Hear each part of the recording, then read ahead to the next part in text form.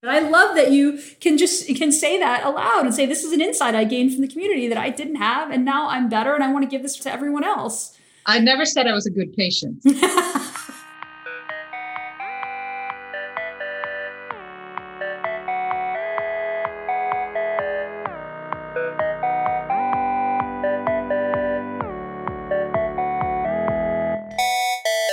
Hey, Rich.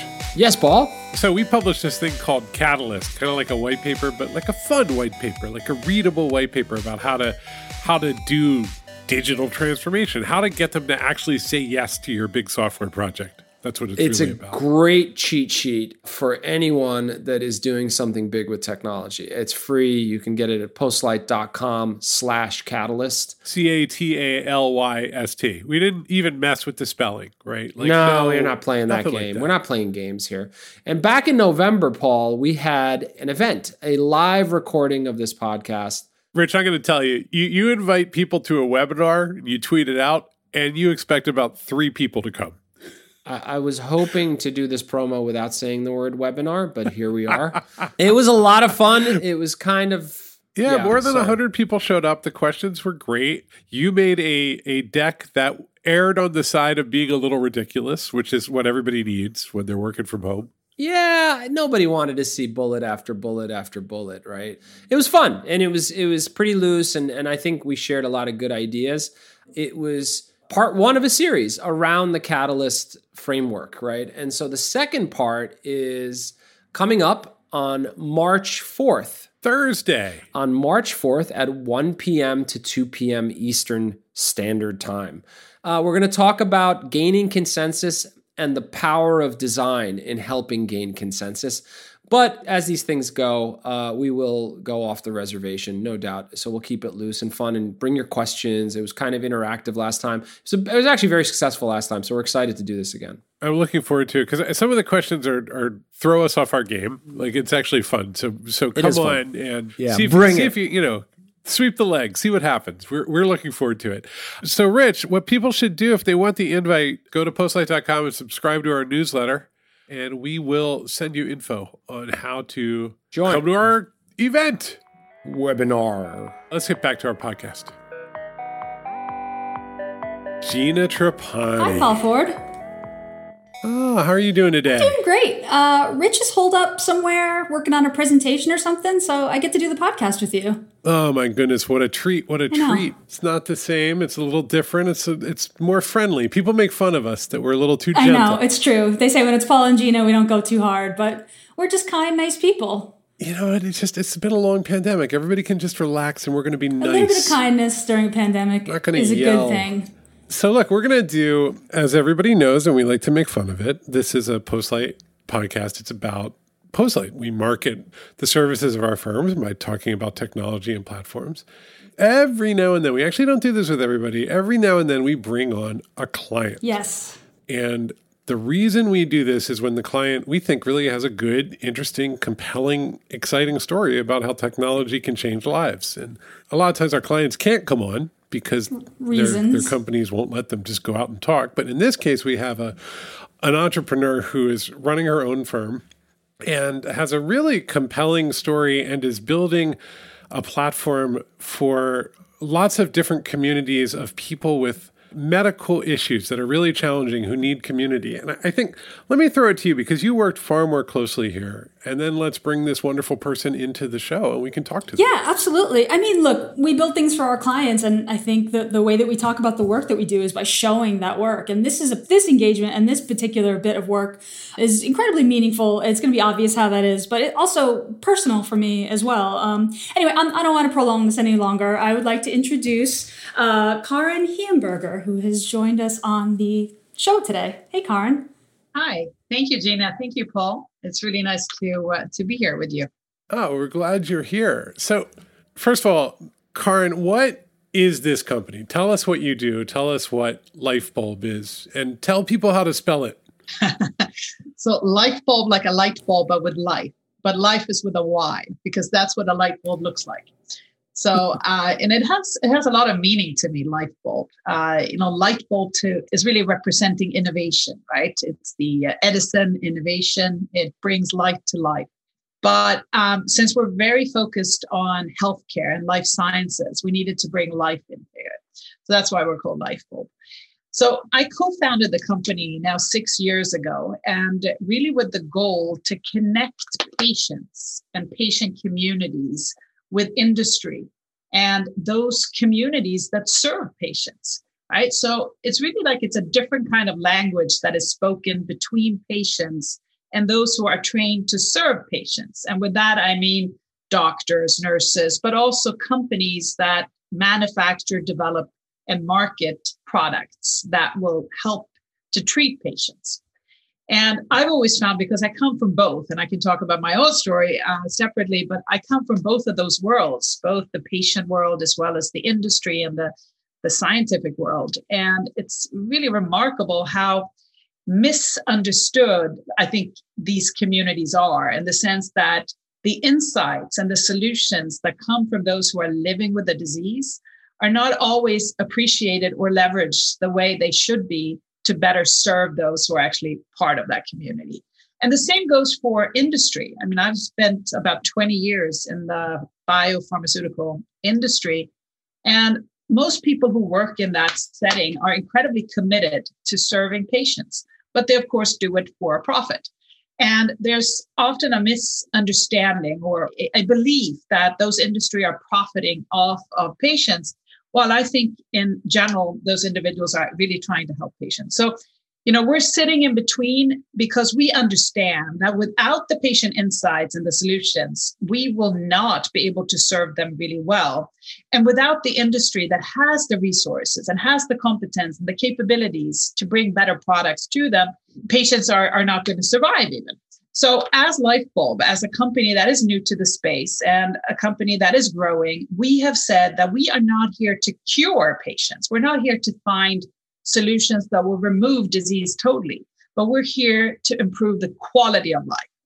And to me, as someone who has lived with a disease for now more than 31 years, that if in my case, type 1 diabetes, I know that the quality of life, the little things that seem small to maybe other people, are really what make the difference.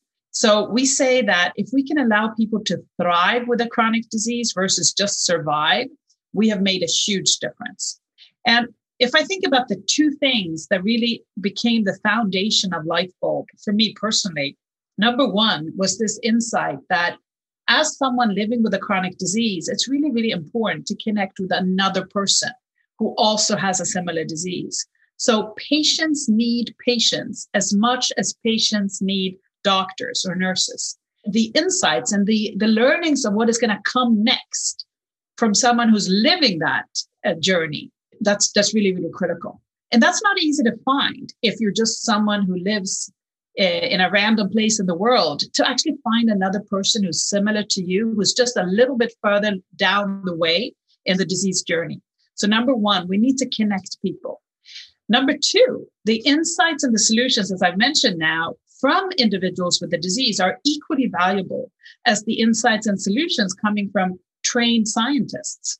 So the understanding that patients can be innovators is the second concept that really became the foundation of Lyfebulb. So wait, before we keep going, we need to tell people what actually got built.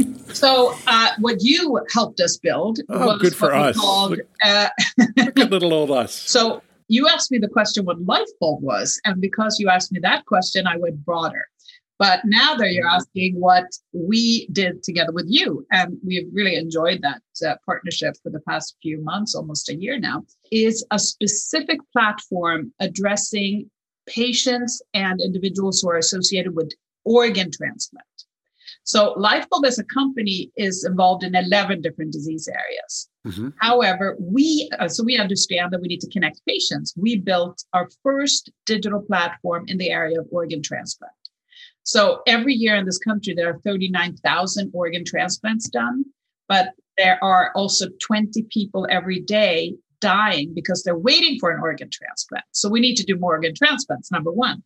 But those who have done organ transplants, they have no community. They have no way to connect with others. And it's not easy to enable that. So as Lyfebulb, we decided to create a community that was digital, because that is important. And especially with COVID, we can't really meet live.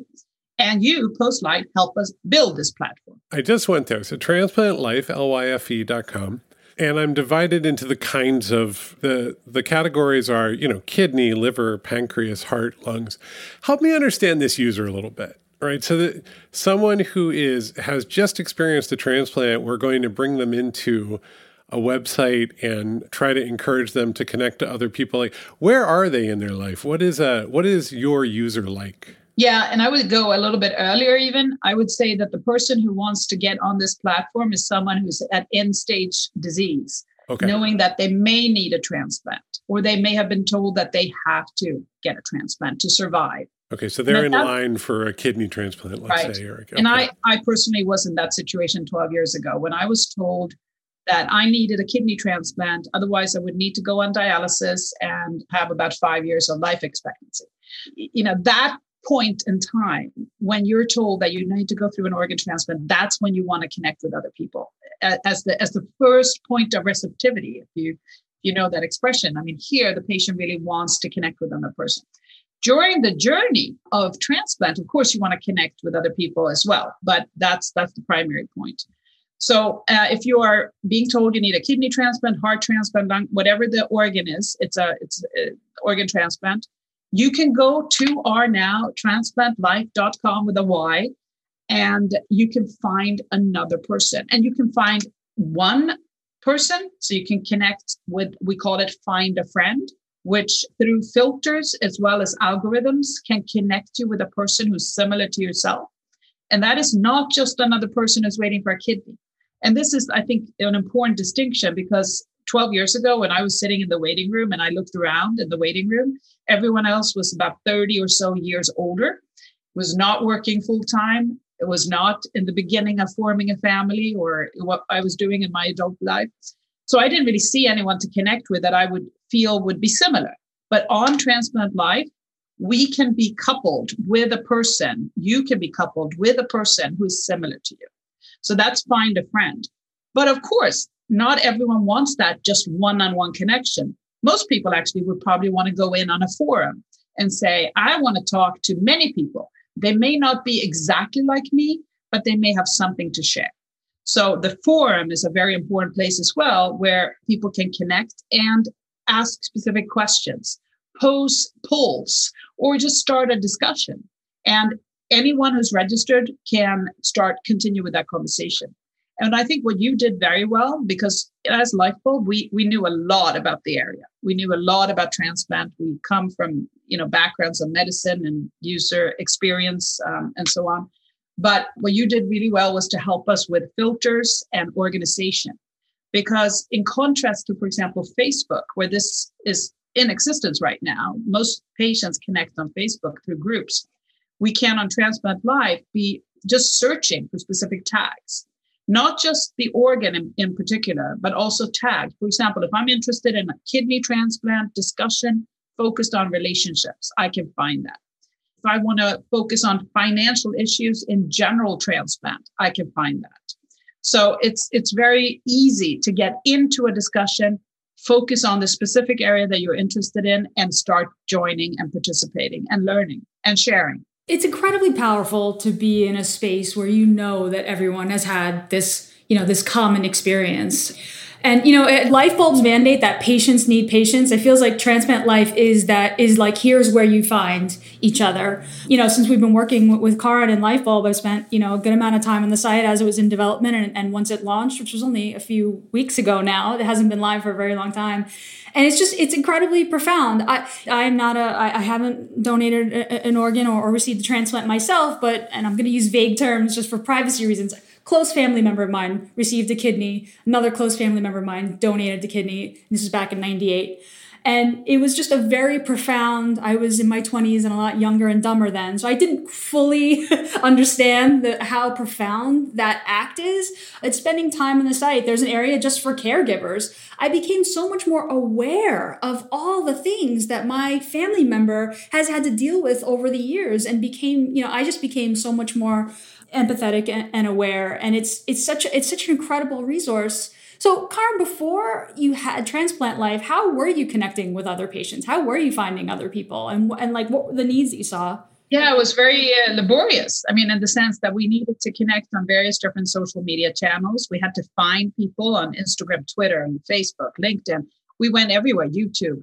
We have as a part of our business model, we engage with specific individuals who are, we call them ambassadors or agents or entrepreneurs. They fill different categories, but all of them have in common that they are either a care partner or they are a patient. So they are directly, associated with the disease, and they speak about their situation. Their life is about their advocacy in some way. But finding them, sourcing them, connecting with them really depended on our presence on other social platforms. And also pre-COVID, of course, we did a number of live events. We have done more than 40 events in the New York area where we invite different kind of patient groups. But we didn't have a way where we could capture patients and keep them on a platform that was our own, which is, of course, so much more advantageous, not just because we can now source patients directly from Transplant Life for workshops, for surveys, and even clinical trials in the future, but also we can find out more about these individuals. And what we've noticed already in just a few weeks that we've been live is that there are certain topics that seem very general. If you've had a heart transplant or a kidney or an intestine or a lung or, pancreas, they all seem to feel similar things. I mean, I could, speculate this based on my N of one, but, as someone who's a trained scientist, I'm not going to base my whole, business on an N of one. So much of what we do going forward is going to be based on this database that we have created and the interaction and the real world data, which, by the way, in our space in life sciences, is being valued more and more. I mean, the FDA now is really requesting real world data for trials that are pre-registration, not just market trials or post-marketing trials. As you're building the site, and I've watched your activity on the site because you're really active on the site and interacting with a lot of people there, I often wonder, like, you're a medical professional and you're also a patient yourself, and I've always wondered how you split how your brain splits in those ways, and I think that you're probably better at both of those roles because you are both of those things. Yeah, but it's complicated. It's very complicated, and I chose for 20 years not to split them, but to be totally focused on medical and not involve my patient portion at all. I mean, no one knew I had diabetes for the first 20 years with my disease. No wow. one. And that was clearly on purpose. I mean, I did my PhD in front of 100 people and no one knew I had diabetes. And my thesis was on diabetes. So I elected because I felt that the bias would look bad for me. And but I realized very, very dramatically what a mistake that was. And it hurt me as a person. But it is still very important to keep those kind of separate, because when you speak to a patient, when I speak to patients, I need to be a patient. But then with certain people, I need to also have a sense of credibility and respect. But when I speak to industry, I can convert the patient language into something they will understand. It's a tricky balance sometimes, but I feel much more fulfilled as a person now that I can be both. I've come out. I was going to say you have. I'm curious, what was the thing that made you change your mind, or when? Well, it was not by my. I didn't choose that. I got so sick after 20 years with the disease that I had to let everyone know I had diabetes, and I not only had diabetes, but I had failed my diabetes, because now I had kidney failure, I had eye failure, I had every failure. It was pretty dramatic. My expertise was the complications of diabetes, meaning eye disease, kidney disease, and now I had to tell everyone that I had all those complications.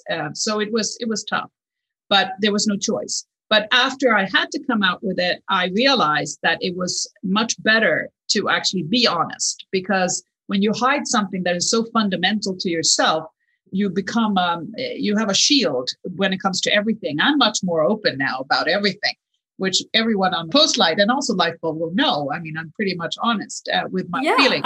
It's great. And we've noticed. It's awesome. I love it. I mean, I think it builds your credibility with other patients. It's so personal to me. It's so personal to me that it has to be very clear, because I'm not wasting my time. Right. I mean, my father gave up a kidney. This young woman who died to give me a pancreas. I live every moment. I can't waste it on nuisance. Your story is very powerful and a part of the community. And I know you said you kept it to yourself because you wanted to maintain credibility amongst your peers. But I think because you experienced it, you build, credibility amongst other patients and amongst your users. Tell us a little bit about your background. Tell us your story for folks who are just hearing about Lyfebulb and Transplant Life right now.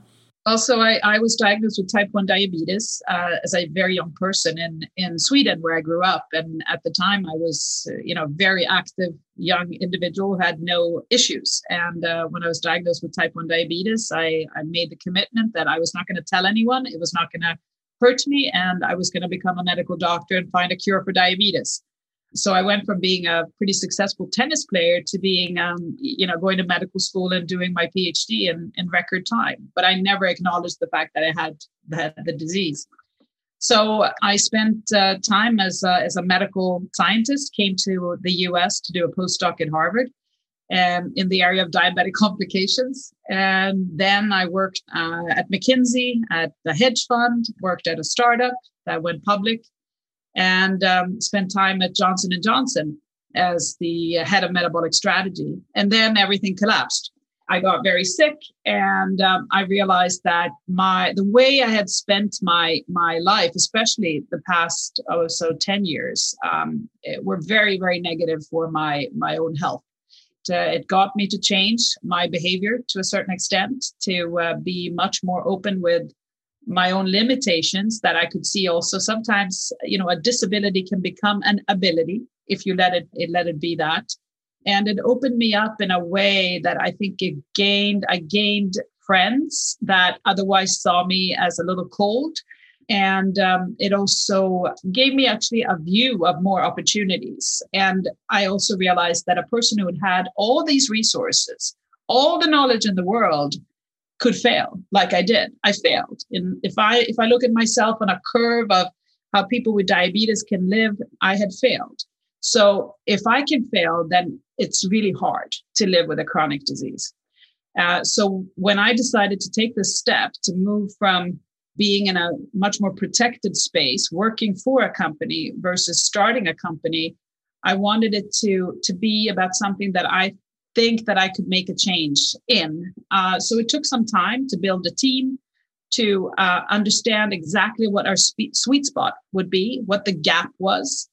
And I realized that if I could try to scale my own experience, which was, so when I failed in my disease, I had to get my life back in a way. I had to go through a kidney transplant, which I did now 12 years ago.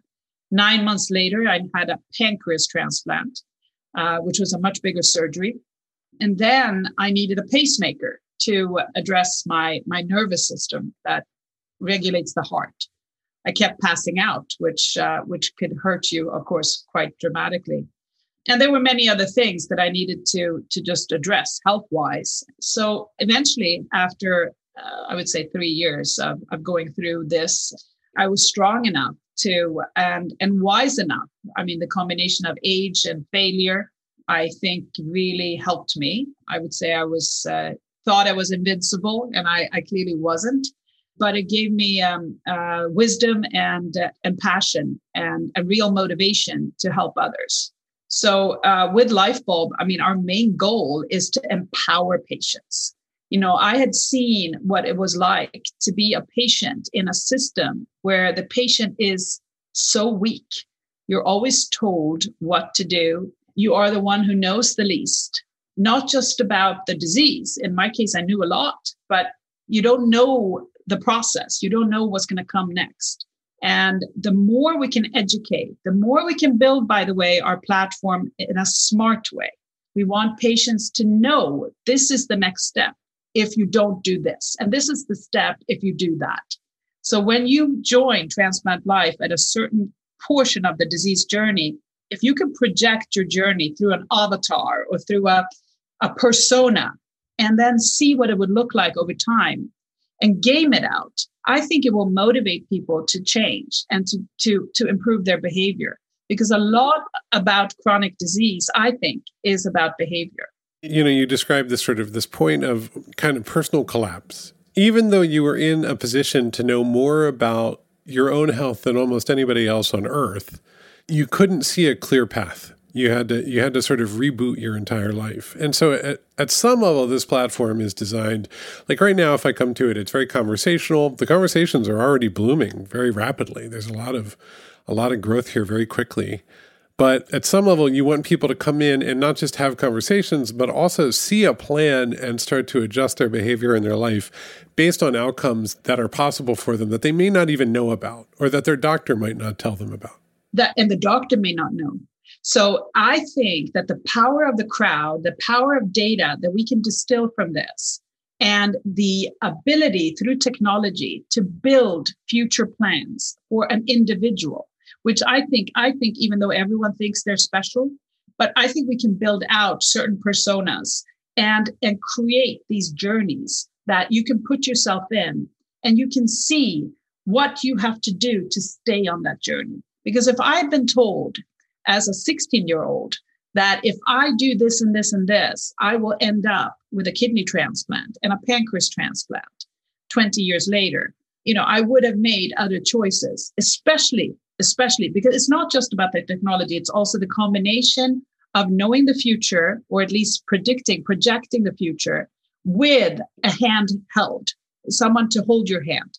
You need that person who can come with you and work with you toward a change of behavior. Why isn't that part of the medical profession? Like, why didn't a doctor sit down with you 25 years ago and say, Karin, let me tell you some of the things that you need to know as you're planning out your life?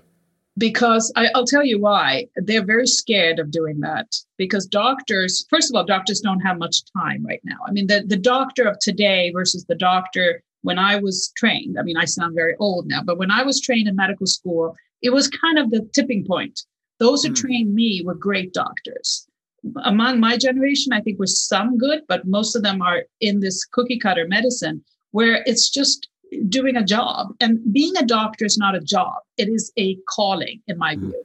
And it's not taught that way anymore. I think we don't have the time. They're not reimbursed for it, meaning they don't get paid for it. And money drives absolutely everything, even medicine. So they don't have it. But going back to my first point, which is they're afraid of doing it. If I've been told that if you don't do that, you will lose your vision. If you don't do that, you will have a kidney transplant. They did tell me that. I mean, they did tell me. They gave me pamphlets. I chose to not read them. And then I dug very deep because I became an expert in it.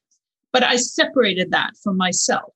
If I had had an older, similar girl at the time to tell me, you should be open about this. You should be doing this because otherwise this is going to happen. Or even better, if you go with me and do this, you will look like that in 20 years. You will be fine. You will have had a child. You will have had a family. I think that the positive reinforcement and the future projections that way, and making it seem like it's actually it's not just being normal. I now going to the fundamental part of it, because I think someone with a chronic disease, they feel alone. They feel different. They feel less than the normal person. But if you ask a normal person, they will have complaints too. Oh, I'm a little too fat. I'm losing my hair. Everyone has a problem. And, if you have diabetes, you just think it's the worst problem in the world because you have a malfunctioning pancreas. If you speak to someone who's multiple sclerosis, who's, can no longer walk or can't see properly, they think that's the worst. I think showing the different projections and showing that we can all kind of accommodate to a certain lifestyle in a way that is still very productive, that meaning the empowerment of the patients, is going to make it more livable. So in your plan, right, you're going to have an ability for people to interact, and then you're going to actually be able to help them explore different life stages and share knowledge in a very sort of like structured way. Yeah. I'm looking at Transplant Life right now. Earlier, we talked about social media and big conversations. It feels like also doctors should be learning from this. Like they should be coming in and reading these conversations in order to understand their patients. I mean, doctors are trying to get into Facebook groups, right? And I've gone to medical conferences where they even talk about it openly, where they pretend to be a patient. But those are the doctors who care. A majority of doctors, unfortunately, do not. They don't take the time to do that. But I agree with you. Doctors should go into these conversations. That good doctors will. But what we can also do, because doctors have very busy lives, and it is a tough profession, because sometimes you have to be able to turn off, right? As a physician, when you're constantly hearing about the miseries of the disease, if you're then taking your free time to also read more about patients, that's why I want to distill the information a little bit for the doctors. And that's why if we can do research papers, we can do studies, we can find on Transplant Life the nuggets that the doctors need. So they don't have to plow through this when they need their time to reboot as well. So I think that's up to us and our partners. And that's why it's so important for us. We just last week announced the partnership with TRIO, which is the biggest patient organization for transplant patients. Congratulations. I didn't know that. That's great. Yeah, it's really important. That, of course, and with our partnership with CSL Behring, which is one of the big transplant companies out there.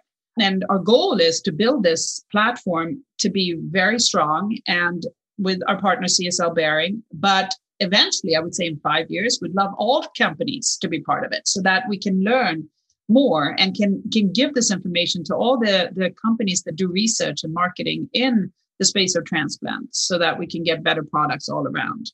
But this is what's interesting with digital platforms, is that there's so much that conversation exposes. So, that is, to me, the exciting part of platforms like this, is like that knowledge starts to surface in a conversational way. And so now the next step is to keep building that community, but then also find ways to add structure and order around the knowledge that's emerging from the community. Structure, as well as how do we actually isolate those points, right? Because right now it's small enough for us to manually see it. But, we hope that there will be thousands and thousands of patients on it. And it's not going to be possible for me to go through it every night and say, oh, these are the nuggets. No, you're correct. So, you're weeks in, but you're going to have thousands and thousands of users, because this is just such people need to feel less alone. That's an incredible. It's why Facebook exists, right? But yeah, it's going to grow. There are going to be scaling issues, and I know there's great moderation now. It's a very good, tightly knit community, but it'll grow. It'll face all the things that communities that grow have to face. If you need a technology partner, you should talk to Gina. She's good. I have to tell you, it makes me feel so much better that, whenever I realize that I've been doing something wrong, taking my pill at the wrong time, or not catching the fact that I'm, that this part of my health isn't going well, and I'm like, this is I'm not adulting well. I'm doing a bad job. I feel like a failure. I feel better that is also a work in progress and a cycle of continuous learning for you as well. And you are in the medical profession. Doctors are not famous for being good patients. That's not like having known a couple doctors. I'm the one who packs the pills, okay, and I check the bag. Yeah, doctors they're many wonderful things, but they're famous for being terrible patients. Yeah. Very bad patients. I want to ask. I actually want to talk more about this question of scale, and as the community grows. And I mean, right now it's very obvious to me, even spending just a little bit of time in Transplant Life, that if anyone that I know that has had a transplant or is a care partner should go there instead of Facebook or donor. Yes. Right. Yes, because there's so many pieces to this puzzle. Are you, Karin, are you going into Facebook groups and saying, hey, come over here, it's way better over here? How are you articulating, this is actually a better place for you than Facebook for the following reasons? Yeah, I can't do that on Facebook groups saying that it's much better than Facebook, but I can say that there are things on it that don't exist on Facebook. For example, the one-on-one connections. You can't do that on Facebook. Mm-hmm. There's no journal on Facebook. The journal function is something that we really believe is going to expand and is going to be very important. That is talking about empowerment. When you go to your doctor, you go maybe twice a year or so as a transplant patient, and you say to your doctor, oh yeah, I've had a really difficult few months because my gastrointestinal system was really upset. And they say, oh, okay, but your labs look good. So what's the problem? So, well, no, it really bothers me. If I could come in there and say, look at me, I had diarrhea 10 times a day for the past 3 months, the doctor will say, oh, yeah, that is a problem. I may need to treat that. Having your data in your phone and being able to show it to your doctor or to whoever it is, your spouse, really showing that this is how I feel. That may be why I'm not treating you so well right now. It really gives you power and validation for your behavior in some ways, or at least your feelings. You should never validate bad behavior. But that's number one. But also the journal will give us more insights, talking about nuggets. I mean, if we can isolate some of these qualitative as well as quantitative numbers, that really will benefit us in our research into the space. And eventually, of course, we will also be able to package this to companies that are interested in developing new products or assessing their existing products. I mean, one thing that we would like to do on the technology front is to be able to have different kinds of logins, right? So that say that we have a trial of 100 people and those 100 people should log in a separate way, have separate entrants, so that we keep them from the overall transplant life. And I think that's possible with Postlight's help to make it very clear. We will get right on it. What happens when someone shows up and says, you don't need any of this. You can simply inject yourself with tiger blood and your pancreas will be just fine. Like how, and I think in a general sense, like this is people sharing medical information and advice. Like how did you structure things so that you're protected, so that users are protected? Yeah, that's a big fear, of course. And that is what's happening on Facebook, by the way. So that is the reason why we're doing Transplant Life and the way we're doing it. We have heavy moderation. I mean, we have, of course, keywords that can't be used, that are immediately rejected. And we have observation. We have individuals who are monitoring these conversations. We have guidelines that we have set up, but people, of course, don't always follow the guidelines. You're supposed to be courteous. You're not supposed to swear. You're not supposed to harass people. And when it comes, so that's basic. And I think that's probably true for many new platforms. But the advice that you're talking about, and that's a balance because, advice such as you may want to eat some crackers when you're taking these very toxic drugs because it will help your stomach. That is somewhat medical advice, but it's not. That's not dangerous. That's actually just positive, practical advice that, I took when I started. I didn't get it from my doctor. I got it from another transplant patient and said, you won't be so nauseous if you eat this. So that we encourage, and we even have conversations about it in the forum. But medical advice is not just discouraged. It can't be on there. We do not take any kind of responsibility for treating patients. We are not. But our database, as you built for us, is HIPAA compliant. And so that's protected. It's AWS and it's called Dynamo, I believe. Yeah, that's right. Nice. Dynamo there you go. Nice. We're turning you into a platform engineer. No, I mean, this is... No, I'm not an engineer. This is a funny thing in our industry, right? Which is that people act like HIPAA compliance is a secret journey of mysteries. And very often it's just using good cloud technologies that have already been evaluated and found to be compliant. And so that's great. That's really good. So Transplant Life, I mean, actually, there's a number of different conditions covered on the site related to transplant, but I know this is from the beginning, from the first conversations we had, this is just the beginning. Where else do you want to take the platform? So we see this as a platform under an umbrella platform, and we call the umbrella Life Connect. So Lyfebulb Life Connect, and Life Connect should be the umbrella word for Lyfebulb's digital platforms. And Transplant Life is the first one. It's personal to me, and it's also where the community is really lacking. But we hope that we will be launching 2 or 3 other platforms this year in the areas of inflammatory bowel disease, Crohn's and colitis, hopefully in multiple sclerosis, and maybe even in rare cancer. I would like to also be working in mental health and in diabetes, which is my original disease. So the goal is to create platforms for all these kind of communities and have specific tangents as well, addressing the caregiver. Right now, caregiver is incorporated in the Transplant Life platform, but having specific tools for caregivers where they don't feel any guilt, in complaining or getting help for their specific issues. So, although Transplant Life is part of the Family Life Connect, we see as Lyfebulb that we will be building other digital products in addition to Transplant Life. And that's in the pipeline already. That's fantastic. Well, it's worth noting, I mean, part of the work that we did is making this scalable that way. Yep. Like, I mean, that was one of the things you asked for, which is... Exactly. So now we can add to, and there will be some variations because the different diseases are somewhat different, but the more we study the patient connectivity, the more similar we all look. Individuals with chronic disease all have similar wants and needs. This has been fantastic, Karin. I'm so glad that you joined us on the show. You've been on a hell of a journey in your life, but certainly founder's journey. If someone's listening to the show and they want to keep up with Lyfebulb and know when those new versions of the platform are going to launch, what should they do? Where should they go? Well, our main channel is lyfebulb.com. So that's like a light bulb, but with life and with Y.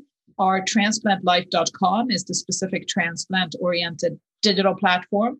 We're also very active on social media. So again, it's Lyfebulb on Instagram, Twitter, Facebook, LinkedIn. And if you want to reach me personally, I'm Karin Lyfebulb on most of these channels. And so you can reach out to me personally as well. But that's the best way to keep in touch with us. Great. Well, we've loved having you today, and we've loved working with you. And I look forward to working together some more. Thank you so much. Thank you. This was a pleasure. I'm going to tell you something, Gina. I would not want to be on the other side of Karin. I feel that if she is going to do something, she's going to get it done. She's going to get it done. Yeah. Oh, yeah, sure. Yes, when we started working this, I was like, okay, we got to get this right. Or else. Because this is going to happen one way or another, with or without us. So it might as well be with us. The other lesson here for me, and I've learned this in different ways over the years, but you can really see it here, is that the internet is the great engine of making people feel normal. And sometimes, we often talk about that in sort of like bad, like, people got on the forums and they're planning evil things and it's awful. But there is still that core element, which is I feel completely alienated from everyone because I have a fundamental health condition that nobody shares and it's completely wrecking my life. And then you find that forum and suddenly you're normal and you can get a plan. I mean, at its best, the internet is an empathy engine and a knowledge engine. I can learn more about myself through total strangers on the internet than anywhere else. I mean, it truly is at its best. I like building empathy engines at Postlight. That makes me feel good. The world needs more empathy engines. We're very grateful to Karin for coming on. And yeah, if you need us, check out postlight.com. But actually, more than checking out postlight.com, go to transplantlyfe.com, and see what was built. Because it's at one level the classic forum, but at another level you can see there's a kind of layering of the platform really designed around creating a safe, moderated experience. And that is fascinating work for us. It is truly the model of a great community in 2021. Yeah, that's right.